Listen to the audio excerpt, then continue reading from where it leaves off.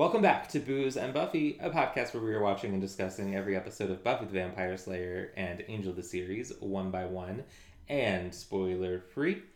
I'm Harrison, and it's time to wrap up. But I'm not going to rap because that would be upsetting for everyone. And I'm Pierre, so I should drink more water. Is that a reference? I don't get it. I don't drink a lot of water. I'm dehydrated, so when I pee air. Wow. My friends call me Jason, though. That was laborious. It's not my fault that you can't get a simple joke. There's like 8 steps to that joke, man. Anyway, oh my gosh. Tell them what we're doing. You know what we're doing today, guys? We are wrapping up our journey through Buffy the Vampire Slayer Season 5 and Angel Season 2. And what a journey it's been. What a journey. A lot of highs. A lot of highs. Less lows than we're used to. Yeah. Especially coming off of Buffy Season 4. Yeah.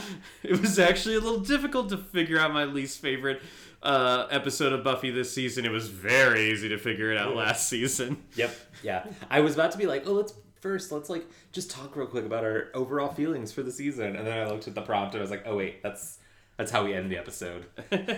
I wrote this prompt. Anyway. Yeah, so I guess we should go to... Sorry, this is chaos. I love it. We're gonna bring all the chaos. All right, we're gonna go to intro music, friends.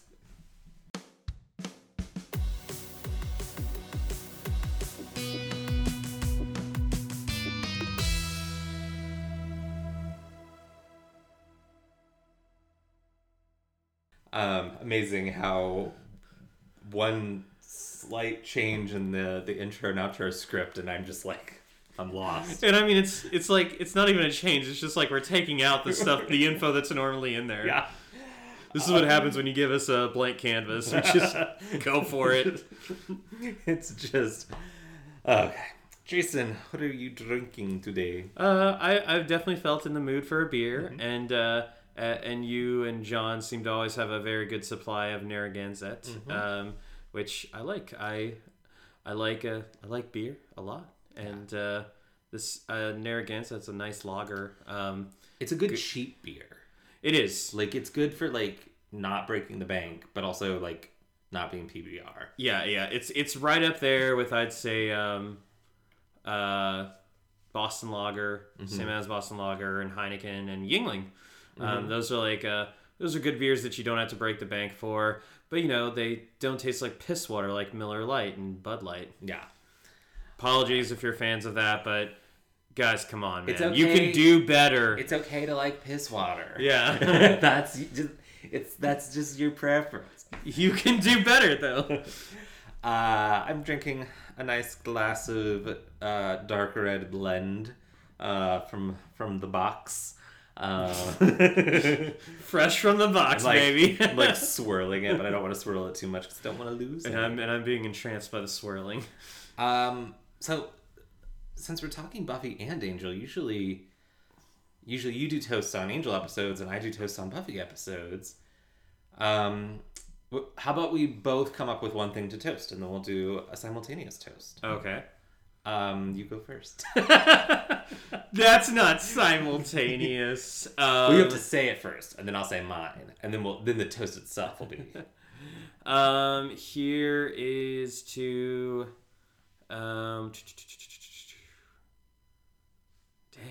Dang. It's tough, man. Come up with it on the spot. I was ready for like all the prompts, but I wasn't ready for this prompt. The part we do every week. Well, I mean, it's not like I was thinking I was going to be making a toast. You know what? Here is... I'm going to give a self shout out to the big dog for me because I had a couple really rough weeks, and today I find myself through the worst of it. Nice. So, here's to me. Sorry for being so self-serving, but here's to me for persevering, and here's to all of you all with your struggles, and that you may persevere through them. Okay, I've come up with my toast, and it's going to sound so weird, but it's based on your hat, because your hat has little dragons on it. Yeah. And the dragons kind of look like Ghidorah. 2 of his heads. One of his heads is missing.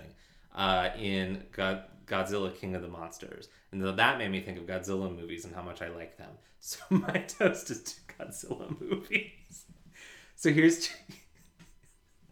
Now I feel like a dick. Like, you just said this, like, nice, positive thing about, you know like... what? I mean... And I'm like, yeah, Godzilla! Well, we recently watched the original Godzilla with our friends, the Breddies.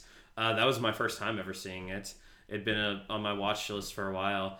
And one of my other friends earlier this year was trying to get me to get through all the new monster movies. Uh-huh. So I'd seen Kong Skull Island. Yep. But we watched the 2014 Godzilla, Mm-hmm. and then Godzilla King of the Monsters. I still haven't seen Godzilla vs. Kong. I like Godzilla vs. Kong. Okay. I think it's really good. Yeah, I mean, they're all right. I don't know if, like, kaiju movies are really my thing. They're so much my thing. I fucking love a kaiju movie. But I did really enjoy the OG Godzilla. Totally. I am a big fan of practical effects on, like, the smallest budget, but still getting your point across. Yeah, so good. That's an art. But yeah, here's to persevering and Godzilla, and to persevering through Godzilla. And to Godzilla persevering. You want to talk about steps? We took a lot of steps in that one. Oh my gosh. All right. Well, I'll get us started. Heyo. How this works, guys, is Okay. that we basically just have some prompts, some of our favorite or least favorite things about both seasons 5 of Buffy and season 2 of Angel. And we are going to just talk about what our likes were, what our dislikes were. We're going to end it with our overall opinion on the journey as a whole. Yeah, we'll go back and forth on prompting each other. Because that's fun. Mm-hmm. So, Jason, get us started. Out of these 2 seasons of television, one from each, what is your favorite monster of the week? So I feel like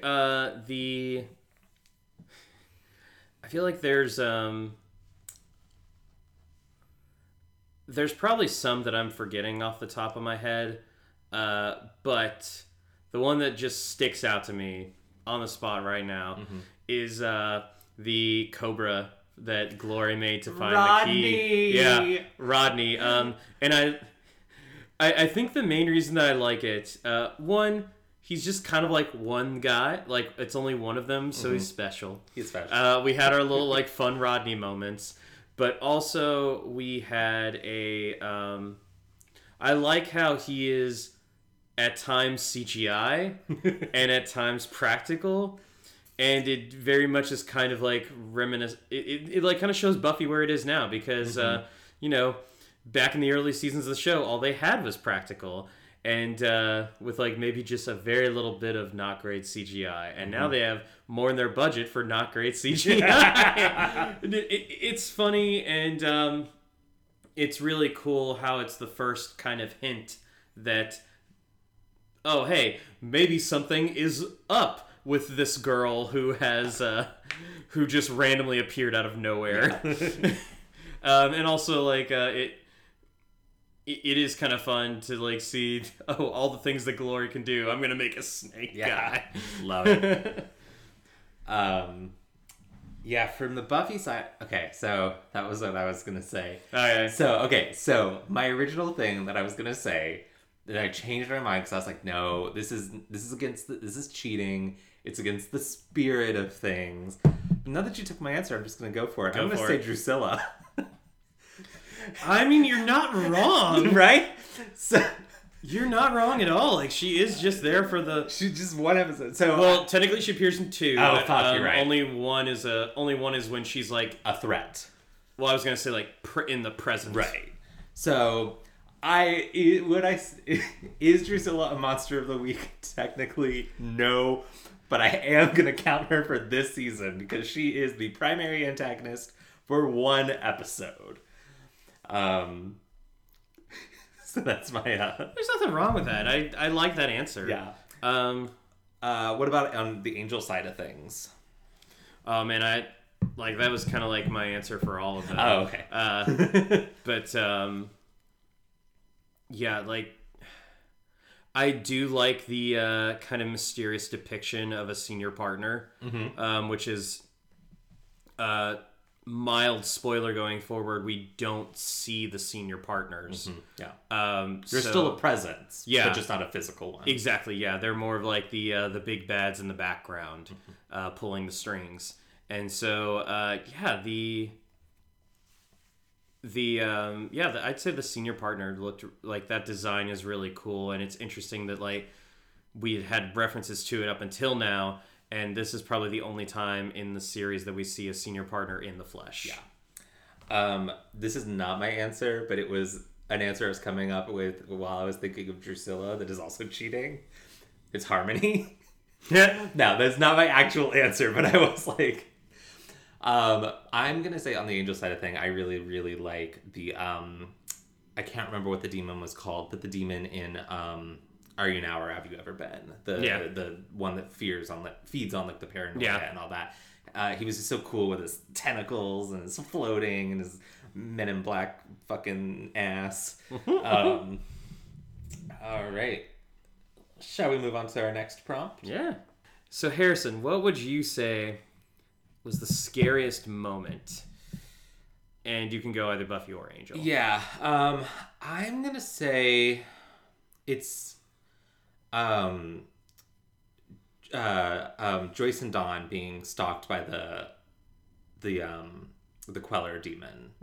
Like the little gross little cockroach fucker was nasty, but just the way how dark the house was, and you know how helpless Joyce was in particular, and just it really gave us some like old school Buffy season 1 and 2 like horror movie moments that the show has gotten away from. It still touches upon that part of its identity every once in a while, but it really doesn't do it as a matter of course. And I just thought that whole sequence was very upsetting. Yeah, and for me, I gotta go with the end of Forever when like, you know, Dawn spends the entire episode trying to resurrect Joyce, and you get this like final scene, and like, you know, Buffy's trying to tell her that she's trying to keep things together, and like it's dark in the house, and then like in the background what makes it is you see like this silhouette of let's say what we all think it's zombie Joyce. Yeah. And then like there's the knock on the door, Buffy immediately turning and saying mommy, and like as she's going to the door, Dawn realizes that she like what she has to do and rips up the picture, and Buffy opens the door and nothing's there.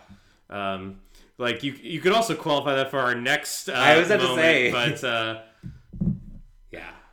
But yeah, that's I really do think that like just that image of, and it's dealt a lot with in fiction, like if you I think probably the biggest thing that comes to mind at this point is Pet Sematary. I was literally gonna say Pet Sematary because I was like yes to zombie, but like specifically a Pet Sematary zombie. Yeah, like, you know, if your fictional world allows for characters to be resurrected, it's really cool to have the twist of what if they don't come back the way that they were? Yeah. In a twisted version. That is what Pet Sematary is all about. Oh, so but yeah, that did give me the heebie-jeebies. Heebity-jeebity. And I think once again an episode that really embraces its horror movie roots in a way that really the rest of the season doesn't. Yeah, following up the body is a tough, tall task, but I mean, I think that episode did it with aplomb. Absolutely. And if you want to hear our thoughts on that, go back and listen to our episode on Forever and why we think it's a very strong episode. All right. Well, that episode is very scary. The moment is very scary and very heartbreaking. So, Jason, tell us what you find to be the most heartbreaking moment of the season. You know, there is an obvious answer. There's actually an episode full of obvious answers.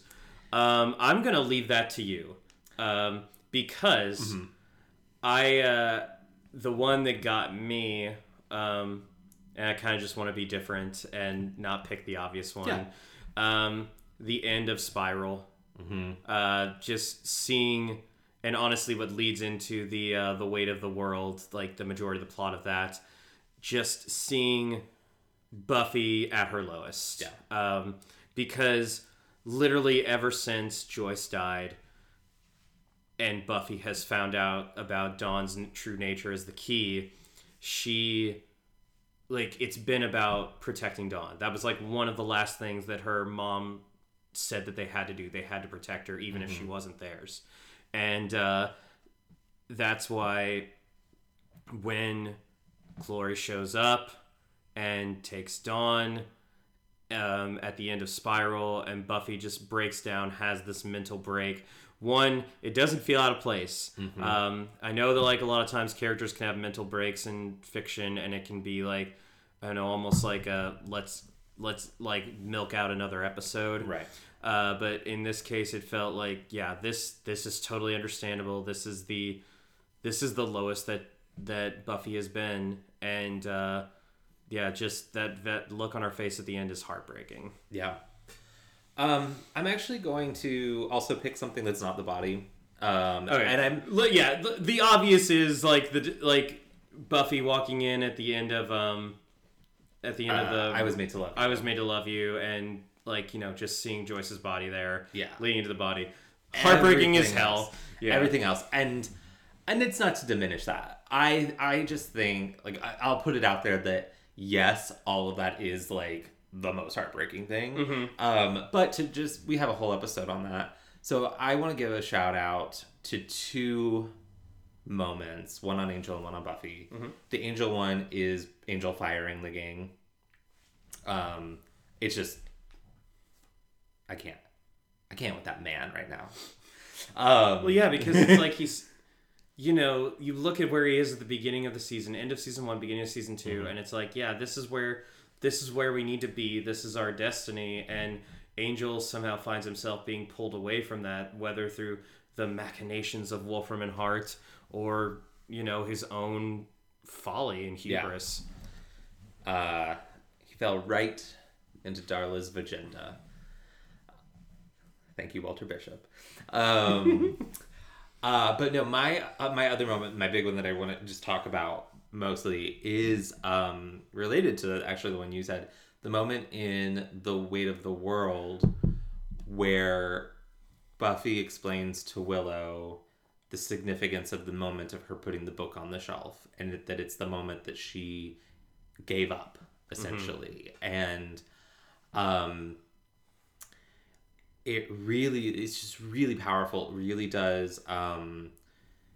It's just another example of what you were saying of, like, it's just all the trauma compounding, and Buffy really coming to terms with, you know, the reality of what she's feeling at the moment, that she cannot do anything to save her sister. Her sister will die, and it is her fault. And that's, it's just even more heartbreaking because, yes, it comes after Buffy or Dawn being taken and Joyce dying and like all these various traumas that she's gone through, you know, just and then season. Like, just the season, and then like keep into account all the crap that she's had to deal with for the last 4 years. Yeah, you know, so this honestly, we could make a whole episode of season 5 heartbreaking moments and like fill an hour. But let's not. Let's move on some lighter fare. Yeah. Harrison, what was the funniest moment in these 2 seasons? Okay, so it's the entire montage of the Scoobies being interviewed by the Watchers Council. Specifically, like, special bonus points to Anya's fabricated backstory. She was born in Southeast Indiana, to both a mother and a father on the 4th of July. Lots of jokes about their little patriot when she was younger and therefore smaller than she is now.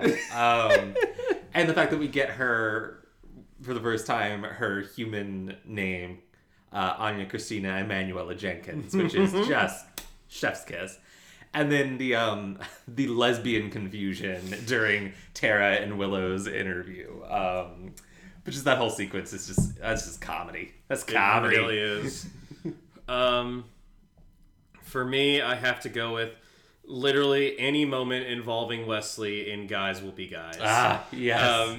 This was always an episode that stood out, even when I hadn't seen it in a while, and I looked forward to when we got to it. If I had to pick a specific moment, obviously I'm referring to in the absence of Angel, as he's working with the Swami. Wesley pretends to be Angel, and obviously hijinks ensue. But probably one of the best moments is as Wesley is like following the guy into the house, the wizard into the house, and fortunately the wizard hasn't like looked back, but he says like, "I invite you in," and Wes does the immediate like, like getting back over the threshold, and then be like, "Oh yes, well thank you." But yes, he's so good in that episode, and hold on to that goofy image of Wes, because as the end of season 2 kind of hinted, we got some stuff coming for Mr. Wyndham Price. Mr. Wyndham Price. I would say that I think our listeners agree with you, because Guys Will Be Guys is one of our highest, if not the highest, download or most downloaded episode of this season. I would never have guessed that. Yeah, like, it's not in a million years. When I'm putting in the statistics, I'm always like, whoa, okay. Yeah, hell yeah, Guys Will Be Guys. All right, yeah, no, I love that though. I don't know if we were like, if we were especially promoting that weekend, that week. Right? All right, so we've gone through like specific kinds of moments. Jason, what would you say is your favorite, just generally, like your favorite moment of the season? All right, so or seasons if you wanted to too. All right, for season 5 of Buffy,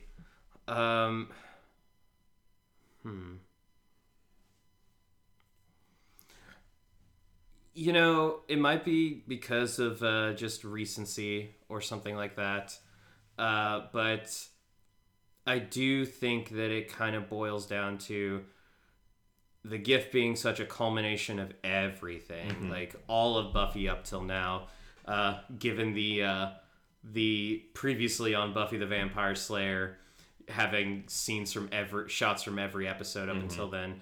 But yeah, I have to say in the gift, when Giles and Buffy are having their talk, not the heated one, but the one where Buffy is like pouring out like, oh, she brings up having to kill Angel, how that was the hardest thing she ever had to do, and she says like, I guess the first Slayer was right. The death is my gift. All I can do is kill people. And Giles does say, I don't think that's what that means. And I believe he does say that he's proud of her.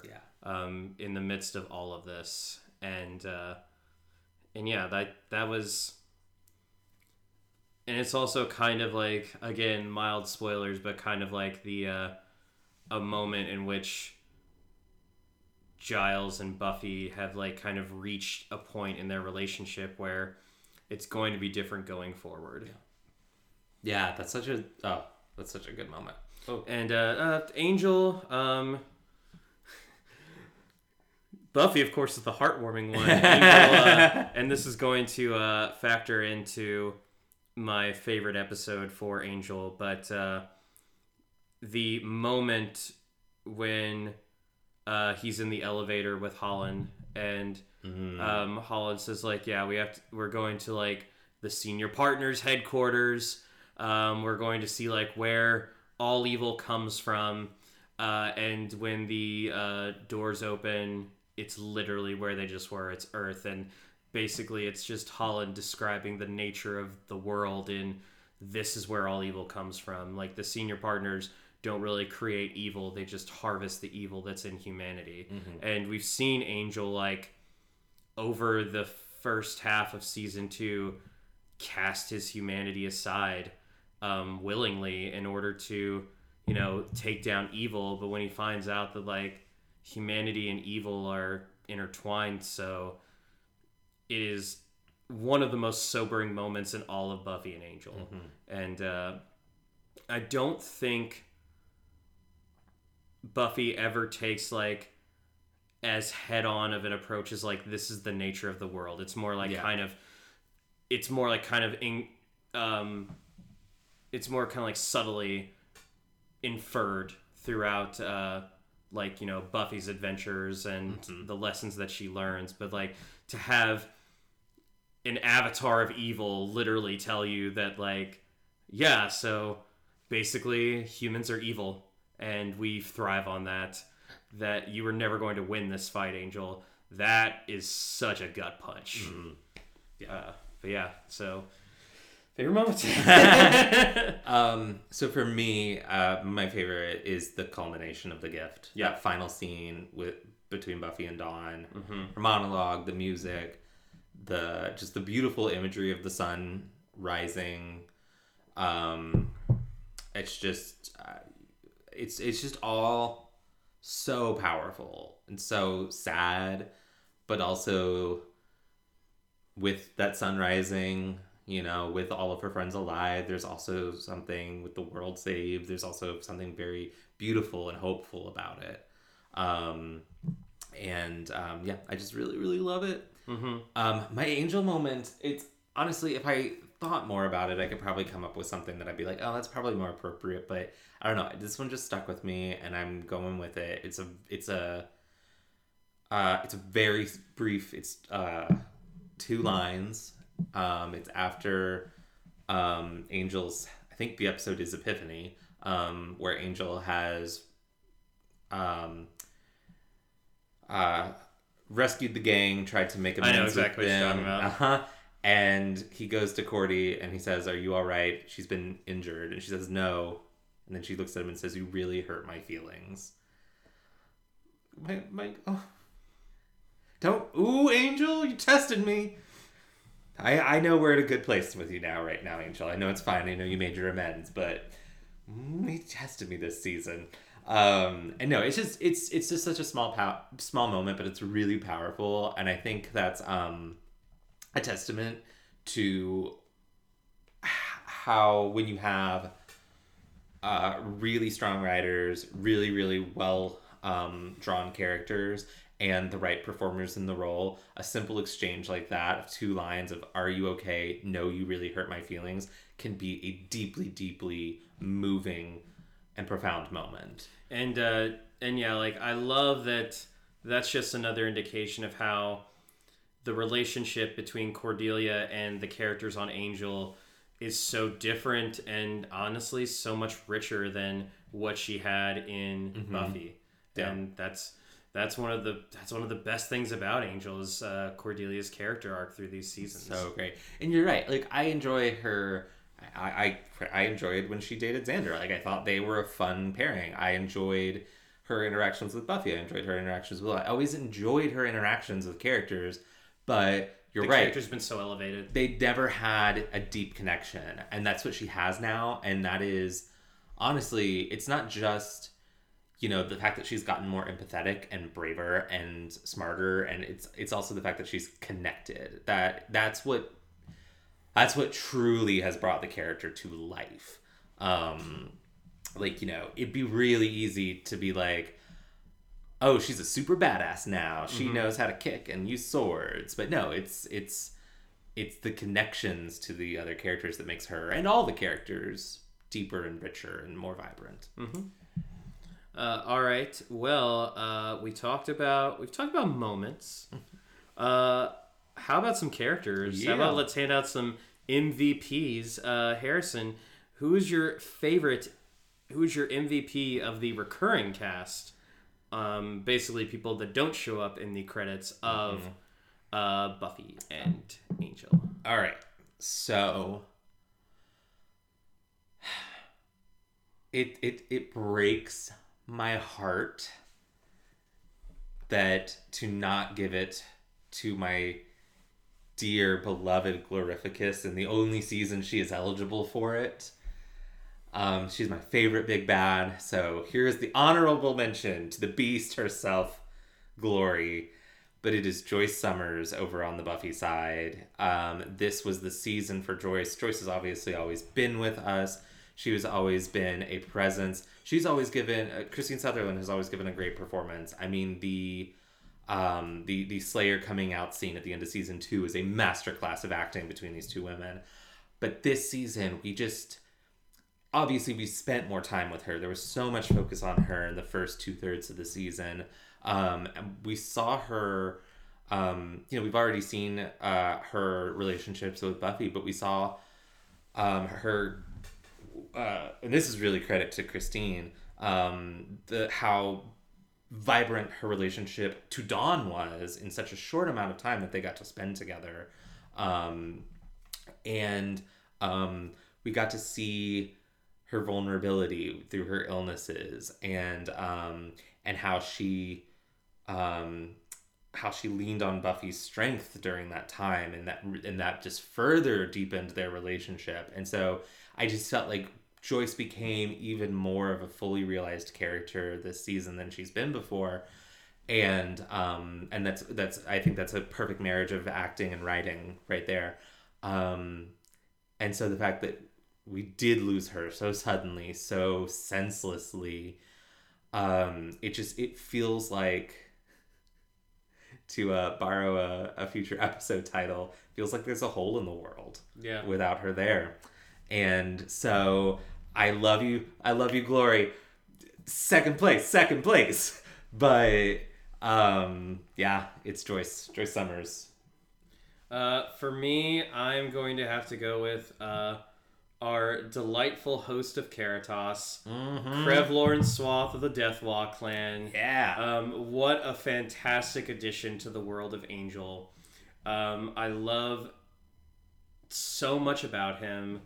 And I mean, the good news is, like, he is going to be in the series going forward. No worries about that.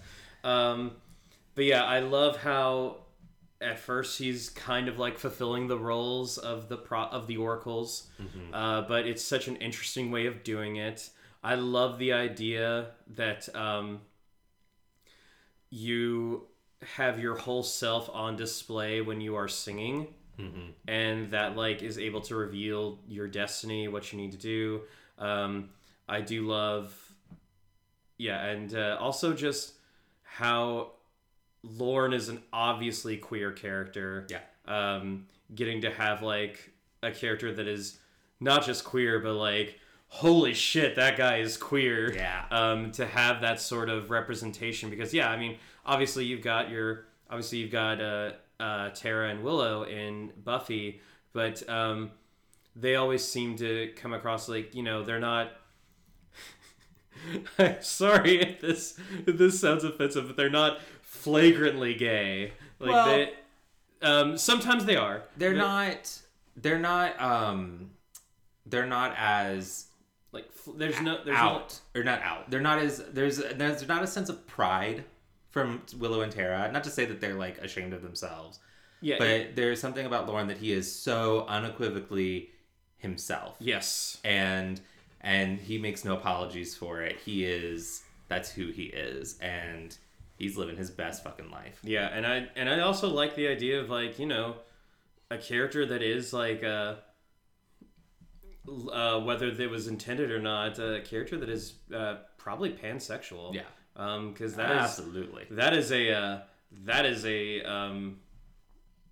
section of people that does not get, probably had zero representation at this time, and it doesn't really have that much representation now. Absolutely.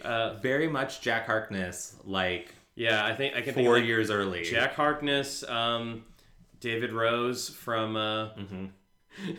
so that just immediately made me think of Schitt's Creek when he's like explaining to oh god, why am I forgetting the name of the mayor? Roland, yeah. I was like explaining, it was either him or his dad who was explaining to him, like, oh yeah, he's a pansexual. It's like, oh, is that where you're like in love with cookware or something? There's an episode of Will and Grace where there's a similar joke where Karen and Will hook up with the same guy, and they like confront him about it, and he explains that he's pansexual, and Garrett's like, "Oh my god, he's been humping my pants." Then he wants to have a threesome with them, but they do not do it. Yeah, good choice. Yeah. Good choice. Thank you. We love him. All right. All right. So same question, but this time for our main cast, our credited leads. All right. This is tough. I feel like every season I'm tempted to say Buffy. You know what? Fuck it. I can't not say Buffy because she was. This asked so much of Sarah. This season asked so much of Sarah between, like, just having to deal with all the trauma, but still being like the hero. And Buffy's journey culminated in this moment, like in this season. We found, and obviously there's more Buffy adventures to come. There is just something about the performance that Sarah gives.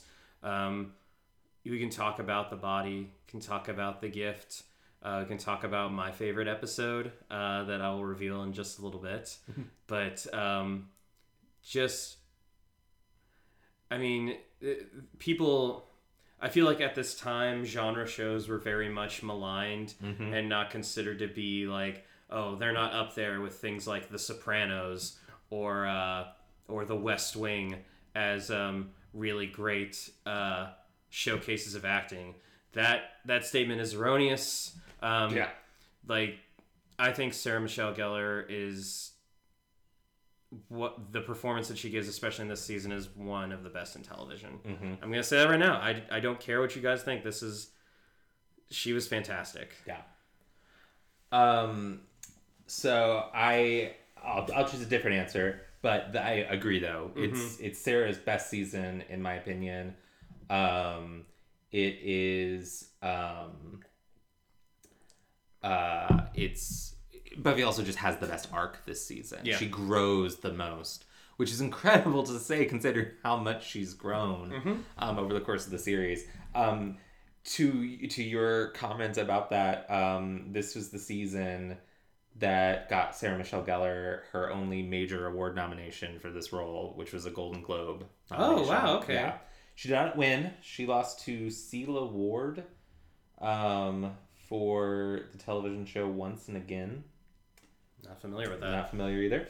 But she was up against Jessica Alba for Dark Angel, Lorraine Bracco for The Sopranos, Amy Brenneman, I love Amy Brenneman for Judging Amy, and Edie Falco for The Sopranos. So, I mean, there's a lot of talent there. Yeah. And I do mean this with no disrespect. I'm a little surprised to see Jessica Alba in there. I wasn't aware that Dark Angel was like an award given show. It is... I am not saying that to imply that Jessica Alba was not worthy. I was surprised that show got included. Yeah, I think from what I know of the Golden Globes, and there have been a couple years when we had like Golden Globe parties and we like tried to guess what it was. The Globes, whether in their nomination choices or their win choices, they do like the new shiny stuff. And Dark Angel was only on for like one season, wasn't it? One or two. Yeah, it was not a long runner. So I feel like this has to be like one of the, like maybe it was a brand new show, and Jessica Alba is a fine actress. Yeah. So if she's like able to have a great performance in a new show, then I'm not saying that like the Emmys are gonna come knocking on your door, but the Golden Globes, like you could be good pair for the Golden Globes. Good point. So yeah, who am I gonna pick if I don't pick Buffy? I mean, I think you know. You already talked about one of her quotes, so.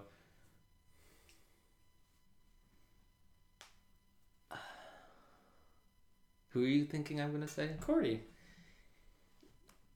She's always been kind of like your go-to to heap praise on. She is, but I'm also like maybe it's Angel though. Yeah. Because I mean, honestly, I'm gonna go with Angel. Actually, Okay, all right. Because for similar reasons, the Yes. show this season asked a lot of David, and he really delivered, and yeah, we got a really significant arc for Angel. The biggest arc I would say ever gotten on on either show, and I yes, I am including the Buffy season 2 arc because that's not much of an arc for Angel. Yeah, like that very much is a Buffy arc where Angel's like, you know, he's the antagonist. Yes. And this is an Angel arc where he's the antagonist. The antagonist, but it's through his lens for the most part. One could say that he breaks bad in this season. One could say. So yeah, I'm gonna go with Angel. Good Listen, pick. I think Cordy's got times to shine. I probably picked her last season, so I think it's. Yeah, and I think the dishonorable mention in this category, and I'm only saying this because I feel like her lack of screen time is what's dishonorable, is Willow. Because I remember there are very few times when we were even bringing up Willow. Yeah. In the throughout the course of the season, like it felt like her first real kind of actual story happened in either Family or Triangle. Yeah. And Family was more like kind of, you know, a terror episode. Mm-hmm. So, and in Triangle, she was sharing that spotlight with Anya. Yeah. And I do love the fact that she had that she was the one that had to bring Buffy back in The Weight of the World. But I feel like this is a crucial point in Willow's development as a character, because guys, just a heads up, next season's gonna be insane for Willow. So it just feels like I did not remember this from my first watch through, but it feels like she is criminally underused in this season. Very little Willow. I agree. Although the real dishonorable mention is Riley, but the less said, the better. All right. So, Jason, what are your favorite episodes from this season? From season 5 of Buffy, season 2 of Angel. Okay. As I said before, I was going to reveal my favorite Buffy episode of this season. And going with No Place Like Home. Yeah, yeah. BTW. Neither one of us has The Body as our favorite episode, but we gotta give it the honorable mention. Yeah, This is constantly regarded by several non-fans as like the most important episode of Buffy, and I feel like non-fans would even say it's the greatest episode of Buffy.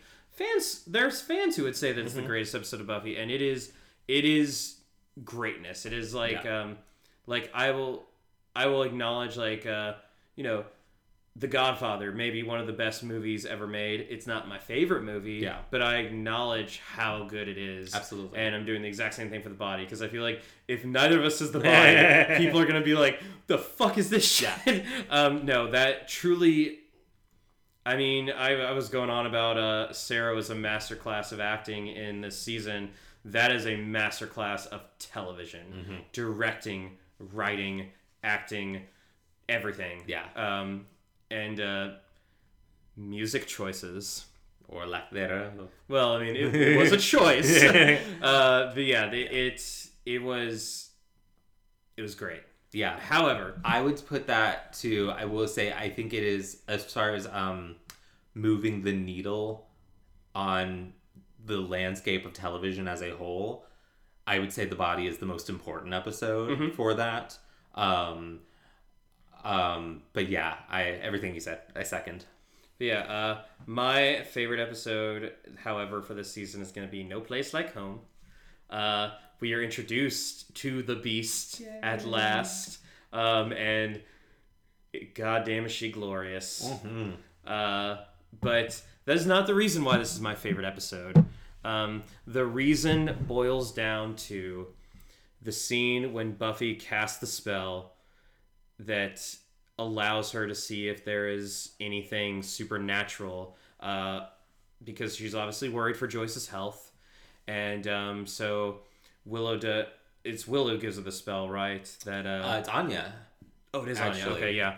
But Anya gives her the spell to reveal any supernatural presence. And so then we have, quite frankly, this brilliant scene of Buffy walking through the house and noticing that like pictures and are changing, and Dawn is like fading in and out of them. She sees her mom. There's nothing around her, but then she sees Dawn and sees like she's fading in and out. It's such a great way to just like do this reveal. And I also love how they have like, once Buffy does find out what Dawn truly is, she doesn't immediately reveal it to her, but she does like have that conversation with her where she like apologizes, and they have this like nice little heart to heart. And you know, so many people give this season shit because of Dawn. They say, oh, Buffy has jumped the shark. But if you are patient and you get to this episode, you'll see that there was no shark jumping whatsoever. This was, I think it's brilliant. I think it's such a good move by the writing team, and I'm not going to argue with how they did it. Like, they had Dawn randomly show up at the end of season 5, or at the end of Buffy versus Dracula, the season 5 premiere, and like they put their money where their mouth was with that. And I'm sure like people were just like, gosh, who's this annoying little sister of Buffy? Why is she just here all of a sudden? And this is where they like kind of reveal, oh hey, there's more to this than meets the eye, and it's such a good way to do it. Yeah, it's brilliant. Do you want to do your favorite Angel episode, or should I do my favorite Buffy episode first? I'll go with my favorite Angel episode. Okay. I already made reference to this before, but it is Reprise. This is a this contains said elevator scene, and it is the culmination of Angel's arc, of him casting aside his humanity for this, what ends up being mostly fruitless attempt at taking down Wolfram and Hart. And we just saw the episode where didn't say a word on screen, and ends it by setting Darla and Drusilla on fire. Heck yeah. And like, as metal as that was, like in this, it's like Angel, I believe, does Angel also like just like barge into like the new Angel Investigations office and try to like take a book from them or something. Yeah, and that just goes to show just how far he's fallen from them. Yeah.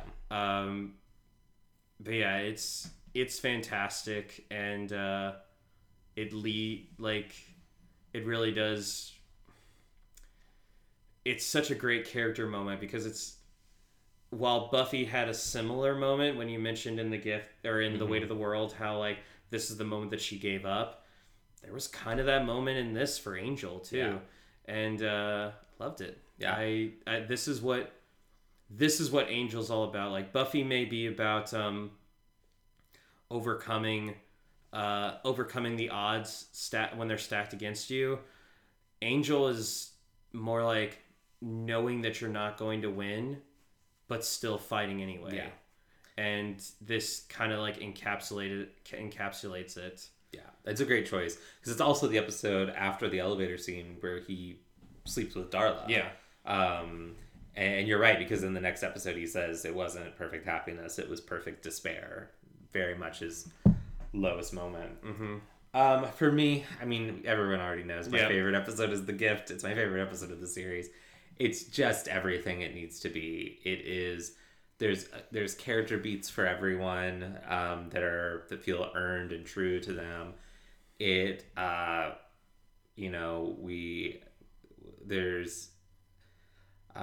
humor, Glory knocking the Buffy bot's head off, and the Slayer's a robot. Did you all know that? And then culminating in this final moment that I've already talked about, so we don't need to. I legitimately think it's a perfect episode of television. almost said 6 out of 10. 6 out of 5. That's not how fractions work. Over on the angel side of things, Are You Now or Have You Ever Been? It's an episode that we talked about when we were in it. We were like, this episode's more important than it seems. Like, yes, it's introducing the Hyperion set, which fuck yeah, I fucking love the Hyperion set. I love it too. But it also is, there's all this groundwork laid in this episode for the darkness that overcomes Angel throughout the season. Mm-hmm. Those flashbacks really show how, how he got there in the past, so that when he starts doing it here in the present, it doesn't feel so out of nowhere. And it shows like like how far his apathy can go even when he has a soul. Exactly. Because I mean, the entire reason that the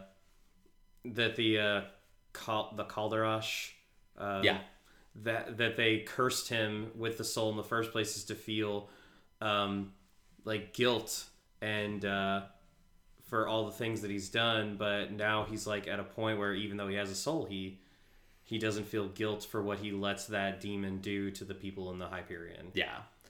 So it's just, and it's just a strong story. Like, the flashbacks are interesting. Mm-hmm. Like, they are very, very interesting. And we do have I can't remember her name, but the woman he meets in the hotel who's still there in the present day, and the relationship between those characters, it's very impressive how that relationship was formed and had a nice arc over the course of one episode.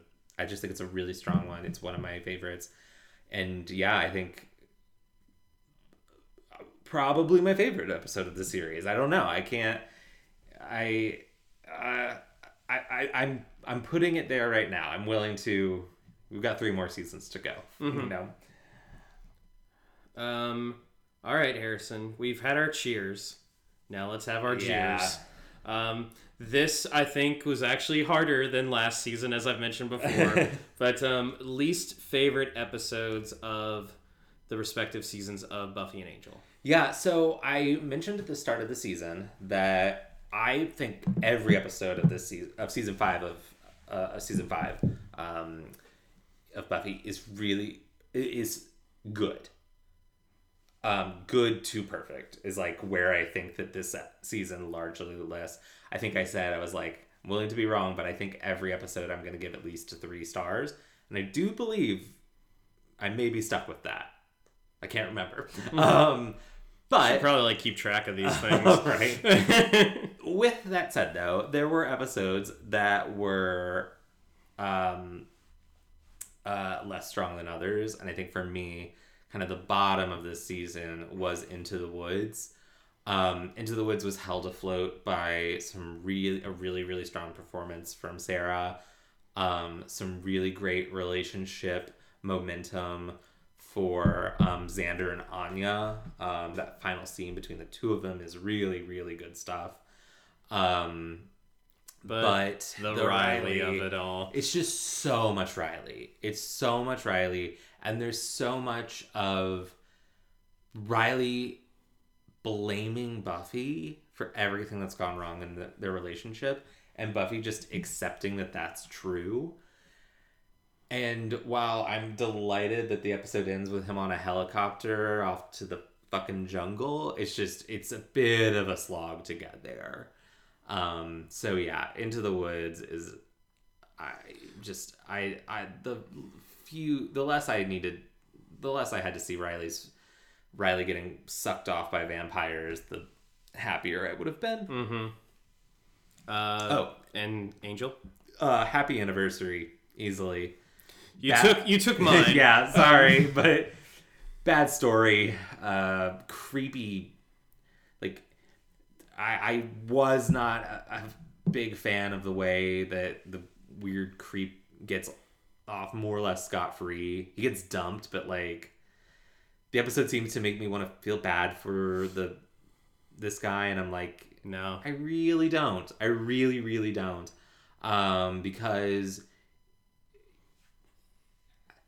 everything you want me to feel bad for him about is just him being really entitled and taking ownership over this woman's life.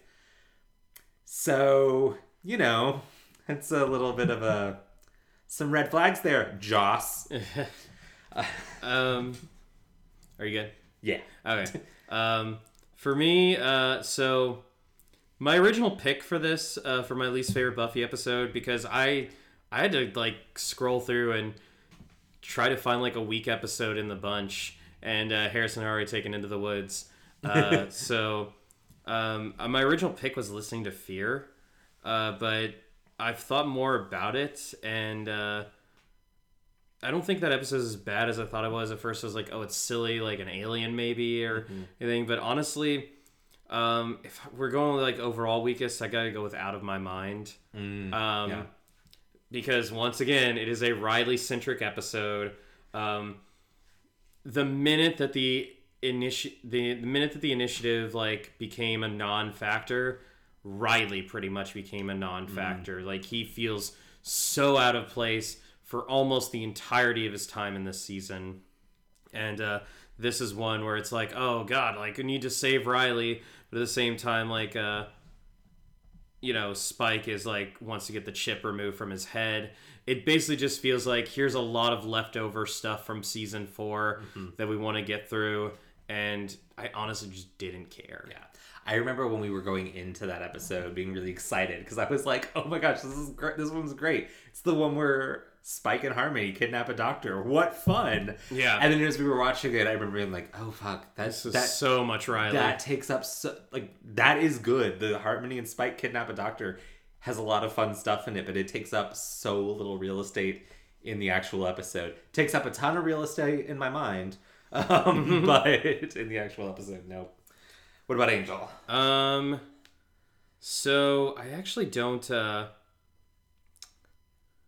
this is another one where there's actually a pretty decent amount of good episodes. And picking one is hard, but it's kind of at this point between The Thin Dead Line or The Shroud of Rahman.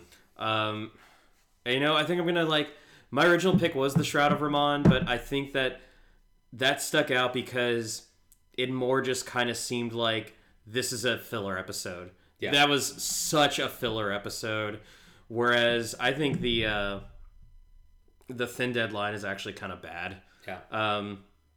I get that it brings back Kate, and not to knock on her as a character or anything, but we did enough of that this season. Yeah.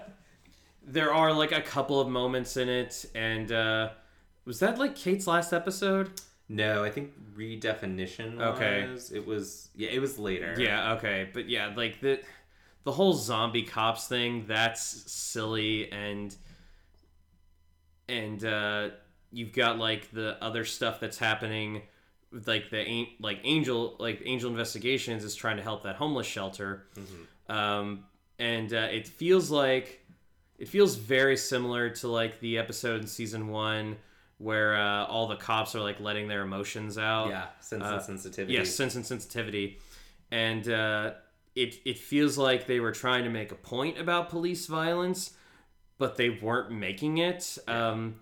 It wasn't as powerful a point as it could have been. And the police corruption, it just seemed like a very roundabout way of getting there, and it was kind of dumb. Yeah. So yeah, it's one of those things I literally forgot about it until I was scrolling through. And probably the most important thing about this, but other than Kate, I don't even know where Kate and Angel were at the end of it. But that's when Kate was she was fired from the force, I think. I think so, yeah. Yeah. But about to be. Yeah, but the thing, I think the thing that sticks out most of that is that's when Wes got shot. Yeah. And that was a thing for a while. That's the takeaway. Yeah.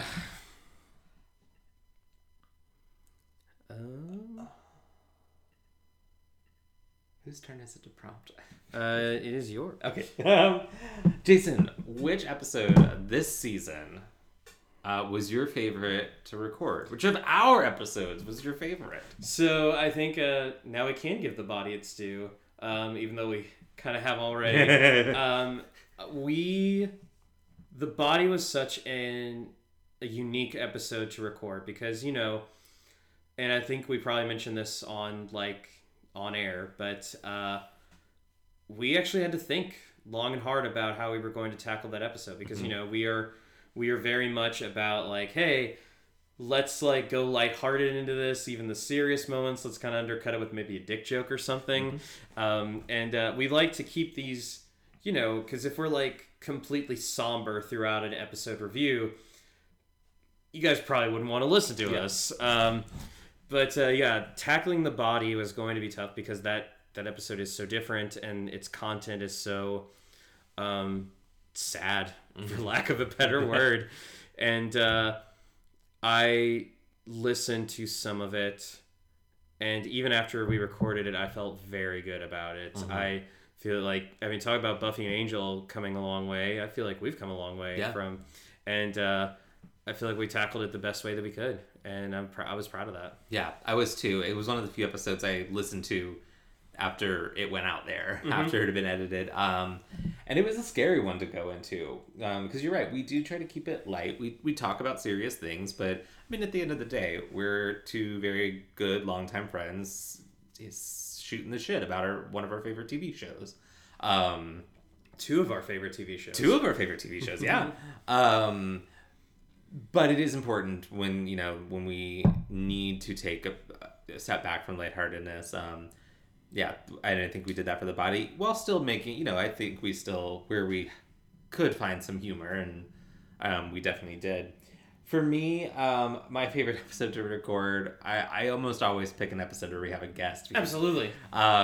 Just because, it's shaking things up. It's always fun to have a guest. And in this case, we had two guests, and that was Triangle. Yes. Because from that came Toxic Man. What a toxic man. So one of the big reasons is Grace providing a new catchphrase for Spike's season 5 storyline. What a toxic man. And it was fun. It was we've always enjoyed having Grace and Ben on the show. But having them both on at the same time was a new dynamic, and it felt like a really fun one. But even though we were having a lot of fun, we also managed to get in there and have a pretty in-depth discussion about queer identity and bi erasure and the depiction of queerness in the year 2000 versus the year 2022. And so I was really proud for us to be able to take what is a very silly episode of Buffy, a very broad one, that hit differently for different people. I certainly liked it more than Ben. we came out like total opposite of the opinions, but we were still able to have a great discussion while still having fun. And I came away from that one just really happy about, I brought them on to talk about bi erasure specifically as it related to Willow, and both of them took that and ran with it. And that conversation became so much more than I thought it would be, which was awesome. By the way, if you guys do go back and listen to that and wonder like why I sound a little dumbfounded during that conversation, it's because I had no idea that was the main reason why Grace and Ben were brought on. I thought that like, oh yeah, we're having everybody together, and I guess as a straight person, I never like even considered the idea of bi erasure, but I did learn a lot through that discussion. And when you guys like it all said your bit, and then you all looked at me and you're like, well, Jason, what do you think? I'm like, I don't know about that, but no, I think we were like, what do you think, Jason? And you were like, I don't. You were like, I don't really have an opinion. I was just happy to listen and learn. And we were all like, yes, correct. I think I did like kind of point out how the depiction of bisexual characters in general before fairly recently has been not the best. And like the thing that kind of like sticks out to me is in Dodgeball, of all things, the main female character in that, I think one of the who's like meant to be Vince Vaughn's love interest. It's Missy Pyle's character, right? Maybe I don't know the actress off the top of my head, but like one of the other teammates is like, oh man, a girl that hot and capable, she's got to be a lesbian. And like she keeps kind of and that keeps like coming up throughout, and then at the very end of the episode, or excuse me, at the end of the movie, after Average Joe's wins, like her girlfriend comes down and like they kiss, and the teammate's like, I told you she's gay, and she's like, I'm not gay, I'm bisexual, and then like starts kissing Vince Vaughn. So I feel like in the minds of especially guys, like bisexual is the jackpot. Right. When it comes to like a bisexual woman, so not the greatest way to try to like display bisexuality. Not as like the not as the grand prize for creepy guys. Yeah, bisexuals have not been treated well by media, and quite frankly, not been treated well by the queer community. We're not going to get into that now. This is not the forum for it, but I think we did get into it in Triangle though. Yeah. So hey, listen to Triangle. So it's Christine Taylor. Okay. Missy Pyle is in that film. She plays Franz Stalinovskevich Davidixovitsky. Is that like the female dodgeball player on the Cobras? Yes, I think so. God, I don't even remember. I almost said Cobra Kai. I'm like, no, that's Karate Kid. Yeah, she's the female contestant, the female player on like the antagonist team. Yeah. Globo Gym. All right. Take us out with our last prompt, Jason. Okay. Harrison, what are your... Even though we've made this very clear throughout this season, what are your overall impressions? These are my two favorite seasons of both shows. For Buffy, I think it's the show at its most mature. Even in season 6 and 7, which are also very mature, there's some missteps in both of those seasons. This is Buffy at its most mature, at its most confident, it really, you can tell that they looked back at season 4 and went, okay, what did we learn, and how do we course correct? And yeah, I honestly, I think this season would be more well regarded by casual fans. I think more engaged fans who revisit the show frequently do acknowledge 5 as being really strong, if not the best. It's the Deep Space Nine of the Buffy, right? Of the Buffy exactly. Seasons. And I do think for casual fans who only watched back in the day or watch every once in a while, or I do think some of season 4, the sourness of season 4, like kind of they come into season 5 with that sourness from season 4. Which is an easy thing to do. I think you see that a lot where a show hits a rough season and people go, well, it sucks now. And then they just never let go of that mindset. Sometimes we just have to allow shows to have a bad season. Mm-hmm. Angel's going to have a bad season. And then it's going to have a really good one. So like sometimes a show just needs to have a bad season. I mean, obviously we don't want it to. But we need to acknowledge that doesn't necessarily mean that the show's bad forever. Sometimes it does. Sometimes a show has a shitty season and then never recovers. Mm-hmm. High heroes. But that's not the case with Buffy, in my opinion. I think it comes off of its 4th season incredibly confident in the story it's telling, in the arc of its characters, and even characters like Willow, who don't get utilized as much throughout the season. The way I do think the times that Willow is utilized are really strong and really powerful.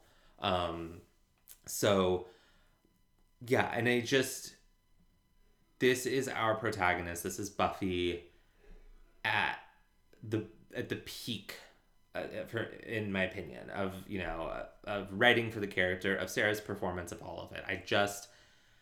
Everything in this season, for the most part, comes together for me. over on the Angel side, I think we see something similar happen to Angel as what we saw in Buffy's second season. A bit of a wobbly first season, and then coming into the second season with a sense, like on Buffy season 5, a sense of confidence. In this case, though, it is okay, we got through that first year. We did it. We're established. We have our cast.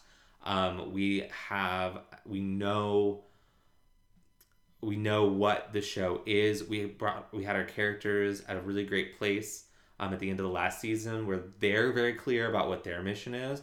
But we've also ended the season with the introduction of the reintroduction of Darla. So you go into the season immediately knowing, okay, I know where the characters are and how they're feeling and what their goals are, but I also know that there's this thing that they don't know about. So immediately that's just like, ooh, that's good storytelling. So yeah, the season had a few rougher episodes, but I'd say it's more consistently good than Buffy's second season as far as like ratio of good episodes to bad. We, like, you know, the third to last episode of the season wasn't go fucking fish.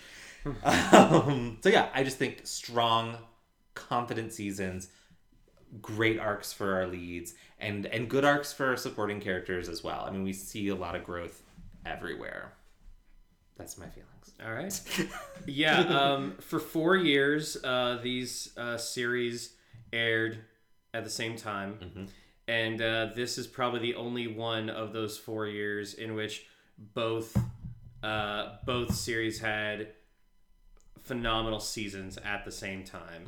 So it is kind of like, even though I will say that still hold season 2 as my favorite episode of Buffy, and season 5 is my favorite season of Angel. This might be the height of the Buffyverse. Yeah. As a whole, we don't have too much crossover because everybody's kind of like, they've got their own thing going on. But no, yeah, like pretty much what you said.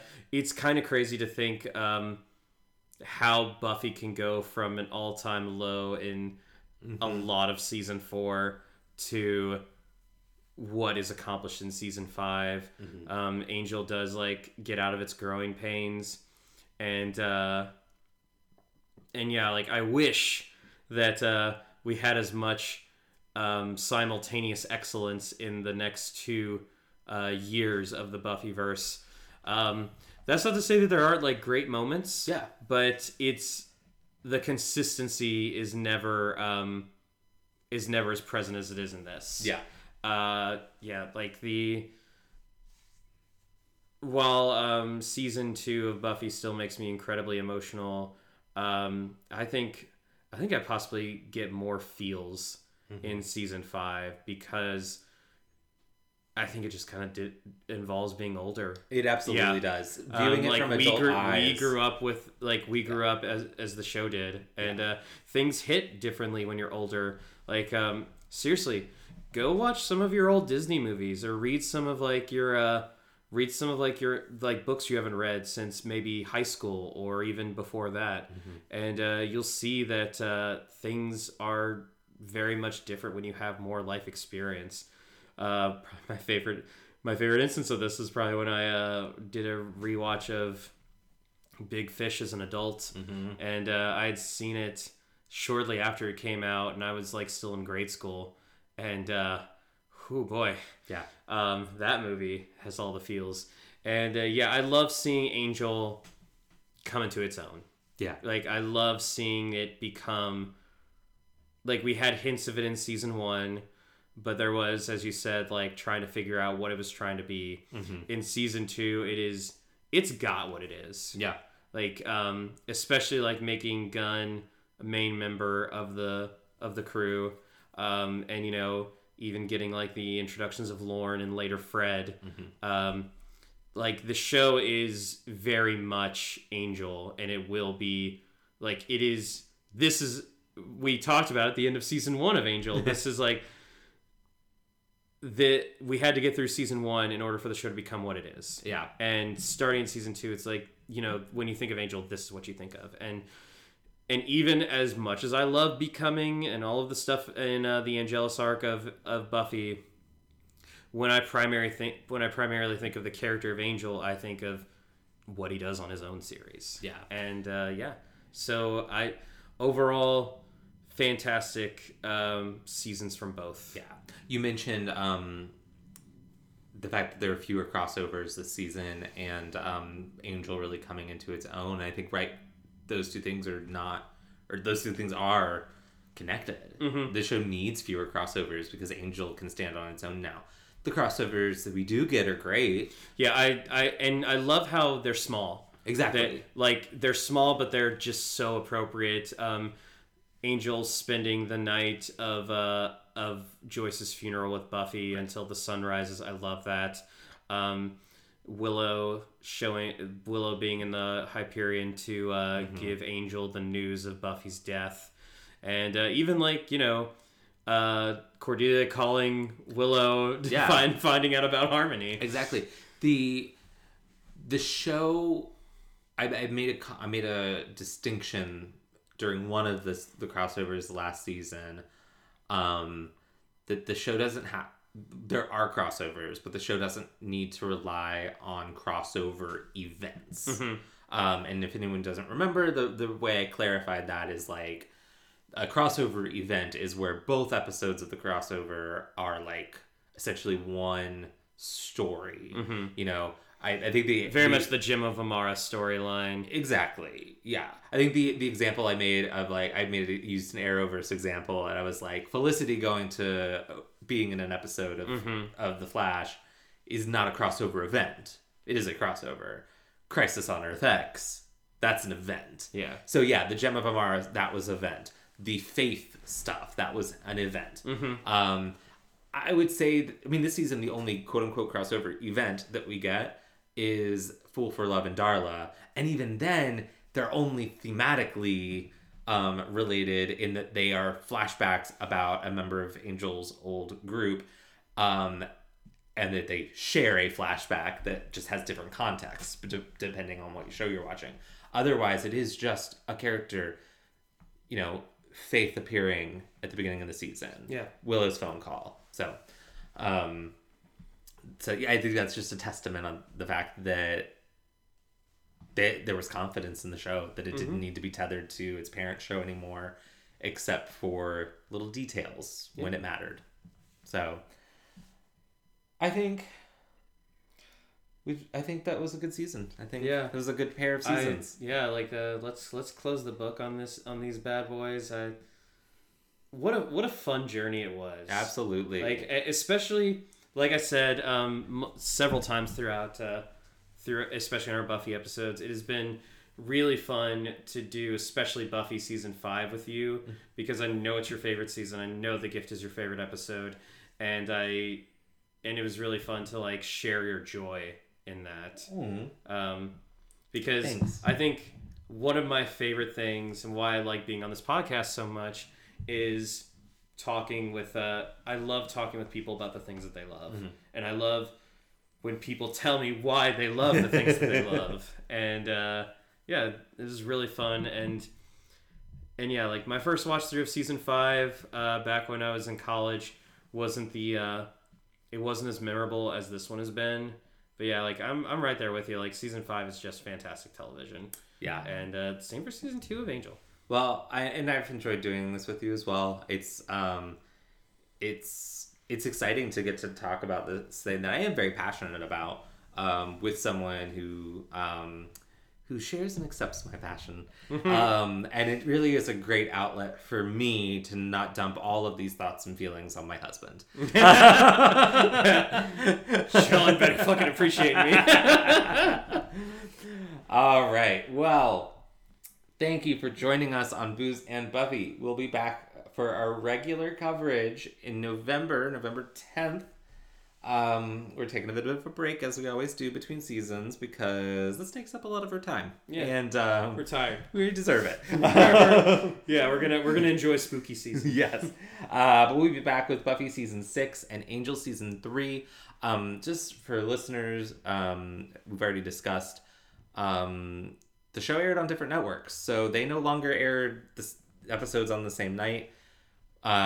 Jason and I are going to take a look at like what the airing schedule was and determine what the most appropriate way to do these episodes, if we're going to continue to do one of each show, or if we're going to go in the episode that the season aired. There are a couple of good watch orders online. I know the one that I did was very helpful, especially in, obviously this is a little ways away, but season 7 of Buffy and season 4. That's Angel. where their schedules got real wonky. Yeah.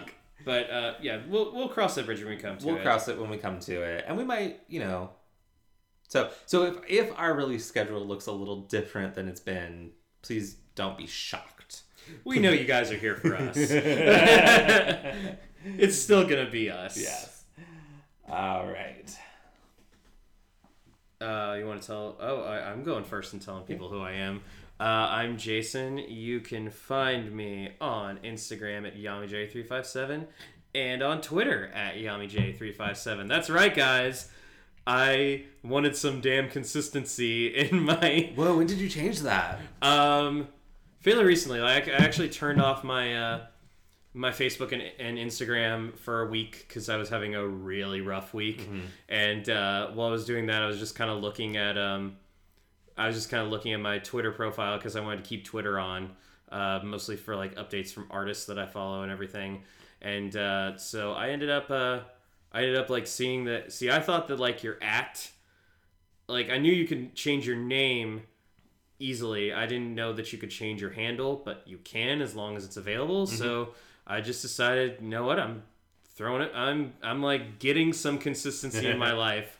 Even if it is just on Twitter. Yeah, but so both Instagram and Twitter, you can find me at YamiJ357. And I do plan on watching a lot of spooky movies for spooky season, and I'm thinking of just making a Twitter thread of my like really short reactions to the movies that I do watch. So like keep an eye out for that. Also got that little thread going that I'll continue to build on as I make my way through the original Halloween movies. Yeah. I'm Harrison. You can find me on Instagram at Harrison Alexander Kaufman and on Twitter at Harrison Kaufman. That's spelled COFFMAN. And I'll also be watching a ton of movies, spooky movies during spooky season. And I'll probably also be tweeting about them. And I've got I'm really excited about some of them. I'm revisiting a couple really great new releases that I haven't seen since they came out, such as The Night House and Saint Maud, which stars Morfydd Clark, aka Galadriel, on The Rings of Power. Cool. And the remake of Suspiria. You can find us on... Oh, yeah, and before I get to that, like, make sure to, like, send us, like, what your all's spooky season plans are. Everyone... As the famous horror movie Halloween states, everyone is entitled to at least one good scare. Fuck yeah. You can find us on Facebook, Instagram, and Twitter at Booze and Buffy, or you can email us at boozeandbuffy@gmail.com. The "and" is spelled out in all of those instances. And don't forget to subscribe and rate and review us on Apple Podcasts or wherever you get your podcasts. And you guys know we like to do shout-outs to charities. At this moment, at the time of this recording, Florida is getting pounded by Hurricane Ian.